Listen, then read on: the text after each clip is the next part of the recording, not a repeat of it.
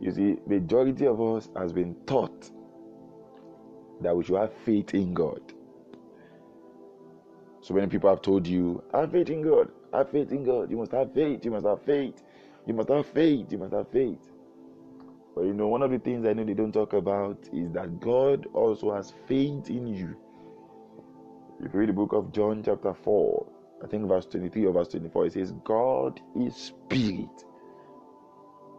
You know, this verse and Isaiah chapter 40 verse 28, they gave you the CV of God, the resume of God. This being we are talking about is spirit. In Isaiah chapter 28, it says, have you not heard? Have you not known that the everlasting God does not grow weary? And then in John chapter 4 verse 24, it says, God is spirit. And the truth of the matter is, if you are created in the image and the likeness of God, you are also a spirit being. If you understand what I just said, that you're a spirit being, you will not allow your feeling to always get in your way of fellowship as far as your relationship with God is concerned. At times you wake up in the morning, you don't feel like praying. Bro, you are not alone. At times I wake up as well in the morning, I don't feel like praying. I've ever woke up one day, if you're married already, and then you woke up and you're like, well, I don't feel married.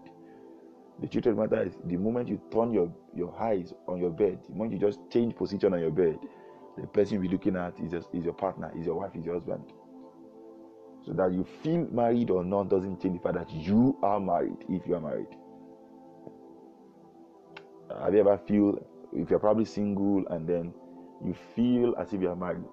My brother, my sister, feelings are always temporal. You can't base the major part of your life based on how you feel per second, per minute, per time. So the Bible says God is spirit, and those that must worship him in spirit and in truth. Now the amazing part is the words that follows. Jesus said, my Father in heaven seeks true worshippers. It seeks these worshippers. Okay, maybe I should just read it the way it is in a context. John chapter 4, verse 24. It says, thank you, Holy Ghost. Thank you, Holy Ghost. Thank you, Holy Ghost. God is spirit, and those who worship him must worship him in spirit and in truth. Okay, it's verse 23 actually. It says, but the hour is coming, and now is here, when the true worshippers will worship God in spirit and in truth. For the Father is seeking such people to worship him. Then I began to ask myself, God, you are Elohim. What do you mean you are searching for people to worship you? You are searching for people. God, you are searching for people. God, if you are looking for a man, you have me here. You have 14 people right now that are tuning, oh God. If you are looking for a woman, you have us. You have true spirituality. We will keep chasing after you.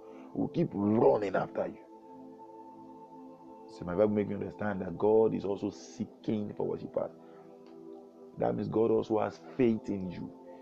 The reason why God is giving you strength to stay in his presence is because he also has faith in you. You know, you have faith in God, you seek after God. God also has faith in you. God is seeking true worshippers.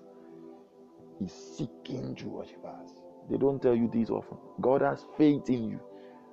In fact, God has so much faith in you that you need to also have so much faith in yourself. Some of you've been through situations before, and then when you came out on the other side, you're like, wow, thank you, Jesus. But the truth of the matter is, God knew you would pass through that situation in the first place. There's no situation. In fact, the Bible says in 2 Corinthians chapter 10, verse 13, said, he will never allow you to be tempted more than what you can bear. You know, you are the one you are in situation today, you're like, God, have you forgotten me? God, you are joking. He knows. He has given you capacity, strength. He knows you are a fighter. He knows you will overcome that situation. But you can't see it from his hand. So you're always thinking every situation you enter, God has forgotten you. Last time I checked, he said he will never leave nor forsake you. You know what? If you're in any situation, let me tell you when you should start worrying or when you start panicking. It's when you know that God is not with you in that situation. See, the truth of the matter is, if you're in abundance and God is not with you, you are in soup. And if you're in chaos and God is with you, you are most blessed.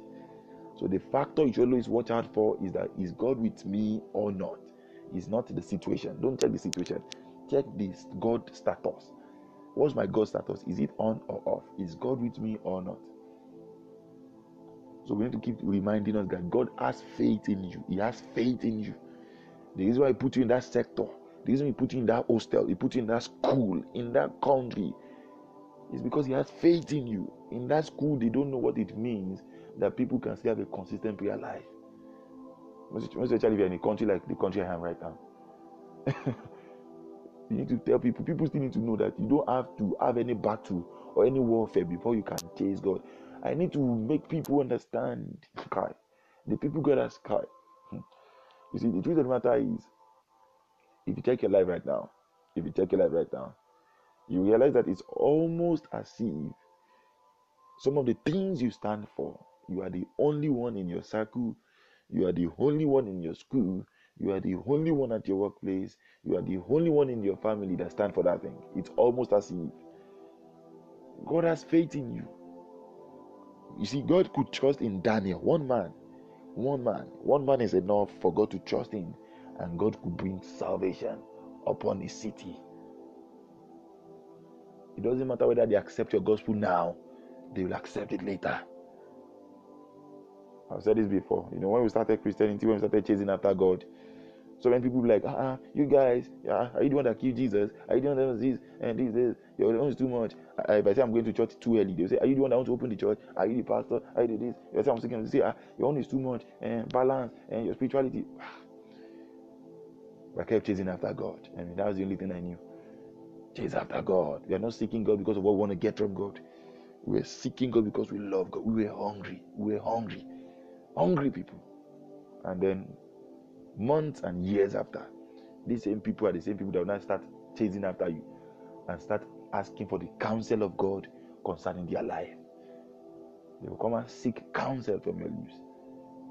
When they want to get married, they will come and meet you. You want to make major decisions in their life, they will come and meet you. The same you that they despise and your God that they despise, they will come and meet you. If the path I am right now is what they call the wrong path, then I don't want to be right. It's too late. God has faith in some of us. That's why you are still the one last person that is here to bow to the prophet of Baal in your hostel. That is why at times you are the only one person that still stand for God in any way God has put you in your workplace. It's not because of anything. It's not because God has faith in you. He has faith in you. Because we start teaching you things like this. He has faith in you. You don't just have faith in God. God has faith in you. You may be the only one in your hostel, be the only one in your school, be the only one on that WhatsApp group that knows God. Nobody else knows about Jesus. So you should start using your status for prayer. If you want to pray, send your prayer request. Because among everybody that still posts WhatsApp status on your contact list, you are still the only person that God can still trust with the gospel of Christ. You're still the only one person that is not ashamed of the gospel. You see, an average man today is ashamed to even associate with Jesus. An average man. I don't want them to know I pray. I don't want them to know I'm a Christian. I don't want them to know I speak in tongues. An alcoholic will not hide in your presence. They will tell you. In fact, you can't have a 2 hours conversation with an alcoholic or 1 hour conversation with an alcoholic. They will tell you, do you drink? Do you want to catch up in the bar in the night? Do you want us to meet in the bar? Do you want us to meet in the lounge?